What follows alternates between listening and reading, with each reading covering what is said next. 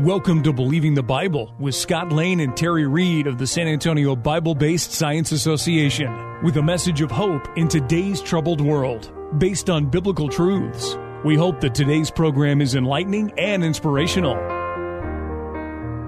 Welcome to Believing the Bible. This is Scott Lane with Terry Reed. Ed Salzadell is our producer, and all are directors at the San Antonio Bible-Based Science Association. We are here to reassure you can believe the Bible from the very first verse. Today, again, we have Dr. Robert Carter with Creation Ministries International. He has a PhD in marine biology, and as we talked about in the last program, he has done extensive research into human genetics. We talked last program about the fascinations of what we used to be called the Eve syndrome or mitochondrial DNA that shows we all came from one woman, and Y chromosome DNA shows that we all came from one man. And this is all important. Dr. Carter, why? This is important because it reflects on how true the Bible is and how much we can trust it. If there's no evidence genetically of the Bible, then we got some big things we would need to explain. But if the Bible actually can be validated with science, then we can have more confidence in the words of the Bible, therefore the claims of the Bible, therefore the claims of Christianity, the life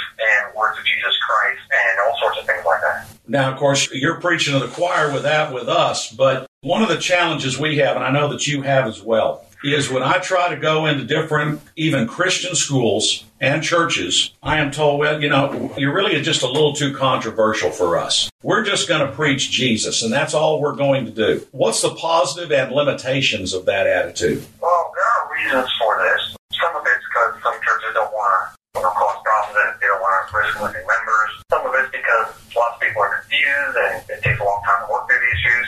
But if Jesus preached Genesis, so should we. That is a hard line, yes. Jesus preached a lot of Genesis, very often referring to creation themes and aspects. The New Testament authors, Paul and the others, constantly. It's just like if you're having a hard time talking to someone because you have two totally different worldviews, the worldview of the biblical writers was creationist, very clearly. They believed in history through the Bible, and they believed that the earth was only a few thousand years old, and that it was made by God. Y'all made that point very well during your Academy video curriculum, which you were a part of. We worked for 2 years producing that. A lot of work, and I'm very pleased with how it came out. You not only should be pleased, you should be very proud of it. We've utilized it in churches here in the San Antonio area, and even taught it with the homeschool groups here in San Antonio. Great. There is an impact there, and you should be proud to have been part of that. Now, belief in the Bible is literal, real history. That's what we're talking about. Does that help or hurt spreading the gospel? Well, it depends. I mean, if you take the fact that people are struggling with pornography, hatred, theft, greed, I mean, there's a lot of things that people are wrestling with that needs to be accounted for and dealt with and repented of. And Jesus comes into a person's life and it changes a person. Usually,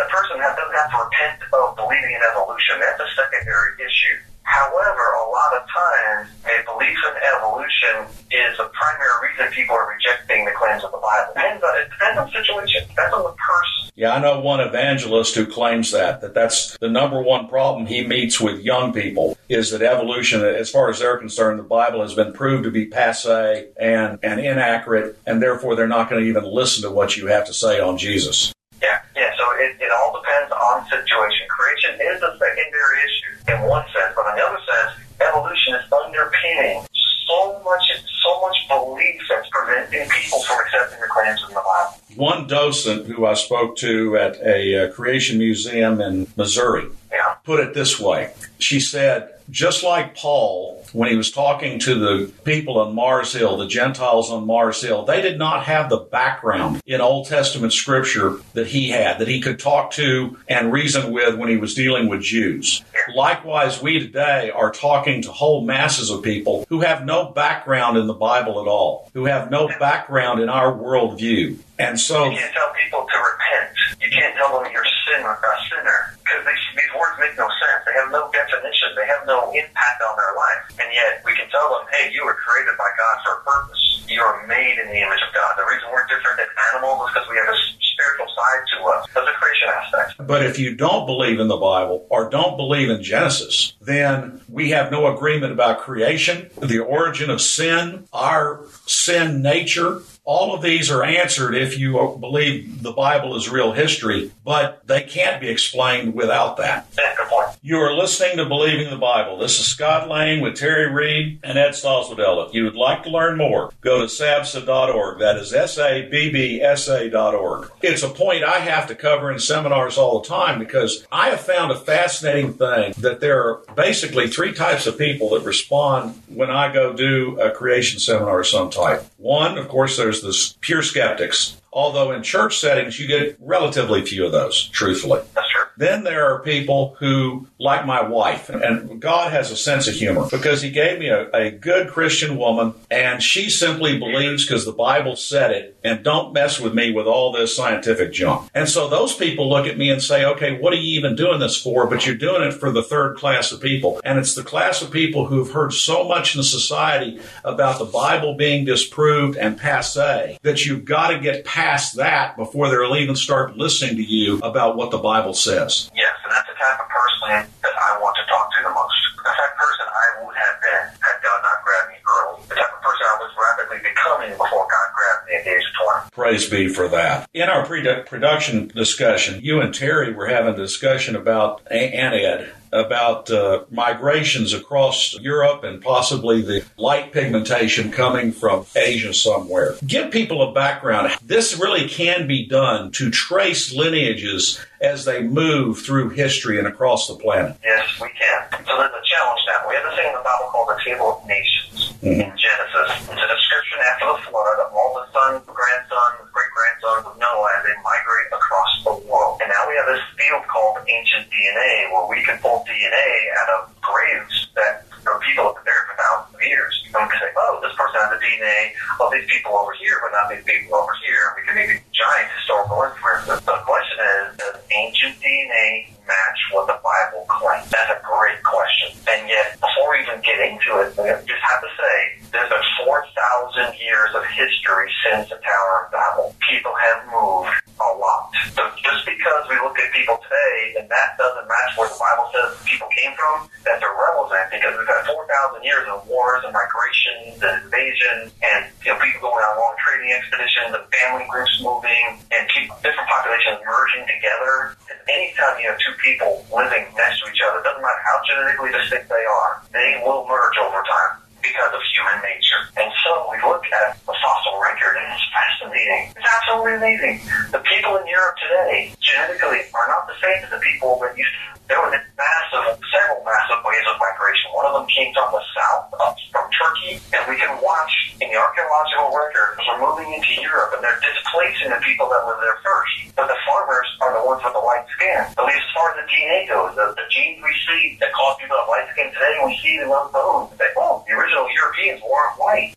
And then later on, another wave of people from the east, north of the Caspian Sea, probably what's called the Yamnaya culture, which gave rise to the Indo-European languages. They had this massive wave of migration into Europe and down south into India and into Iraq and Iran. They had a huge influence on modern genetics, but they're not, quote, European if they come from Asia. Hearing you talk about all this, how consistent is what you see in that type of dispersion and travel date of DNA with the Genesis 10, what did you refer to, the Table of Nations? The Table of Nations is perfectly consistent because the Table of Nations is not a predictor of modern genetics. I mean, if the Table of Nations was written as people are spreading out, then it's a description of a situation that existed 4,000 years ago. If it was written just a few hundred years later, maybe in the time of Moses, then a lot of mixing happened between then and Moses. And lots more mixing happened after the fact. You can use Israelite DNA, modern Jewish DNA, as a great analogy for that. There is no Jewish DNA. It doesn't exist. Fascinating. There's Middle Eastern DNA, but Middle Eastern people are a mixture of Europeans, Asians, and Africans. Very fascinating stuff. You can't say, I can identify a person based on his DNA. You can't do that. You can say, this person has a complex mixture of historical influencer. That you can say, and that's true for people across the world. Just about everybody, essentially, is a mixture of people. One thing, this is a total side issue to what we're talking about, but I'll ask you about it. One thing people ask me about as well, the rage today is to get a reading of your own DNA to see where you came from and that type of stuff.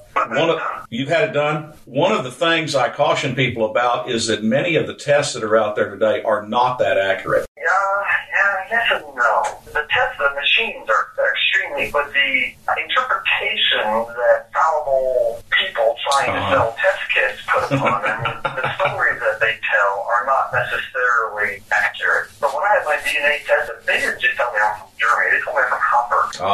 They didn't just tell me that I'm from Ireland. They told me I'm from Donegal in northwest Ireland. I'm not just from England. I'm from Newcastle upon Tyne in northeast England. And that's exactly where my ancestors came from. So you have verification of that, and you will say that these tests can be accurate, but at times they're not handled well. The machines are incredibly accurate, but the stories that people tell about the migrations of hundreds of thousands of years ago out of Africa and things like that, it's just storytelling. We need to close. Dr. Carter, I hear that that CMI as a group is getting back out there after the pandemic. This year, I read on the website that in August, you'll be in Rochester, New York. And then by November, you'll be all the way down in Daytona Beach, Florida. We thank you for your ministry. You're welcome. And San Antonio someday. We will be happy to have you back. And I will remind people that for any information on Creation Ministries International, go to creation.com. Information for Creation events in our area are on our website's calendar page. For more information or to schedule a presentation, go to sabsa.org or call 210-599-7240. When you go to our website, you can click on a link to our newsletter. Our website has a link for contact information on which you can order our newsletter to be emailed to you, or you can call us. Also go to whyshouldyoubelieve.com. That is Terry's website containing articles looking at current day issues from a biblical perspective. SABSA meets the second Tuesday of each month at 7 p.m. We are now meeting at Faith Lutheran Church just south of the corner of Jones Maltzberger and Thousand Oaks. There you will find biblical apologetics and creation science teaching found nowhere else in Bexar County, as well as the availability of books and videos on these important subjects. If you missed any part of this show, you can listen to the show anytime by going to the AM 630 KSLR, the Word in South Texas website. Click on KSLR Podcast, scroll down until you find Believing the Bible. Please join us again next Saturday for Believing the Bible. I'm Scott Lane, and for Terry Reed, Dr. Carl Williams, and Ed Salzville, thanks for listening, and we hope you found today a reason to believe the Bible.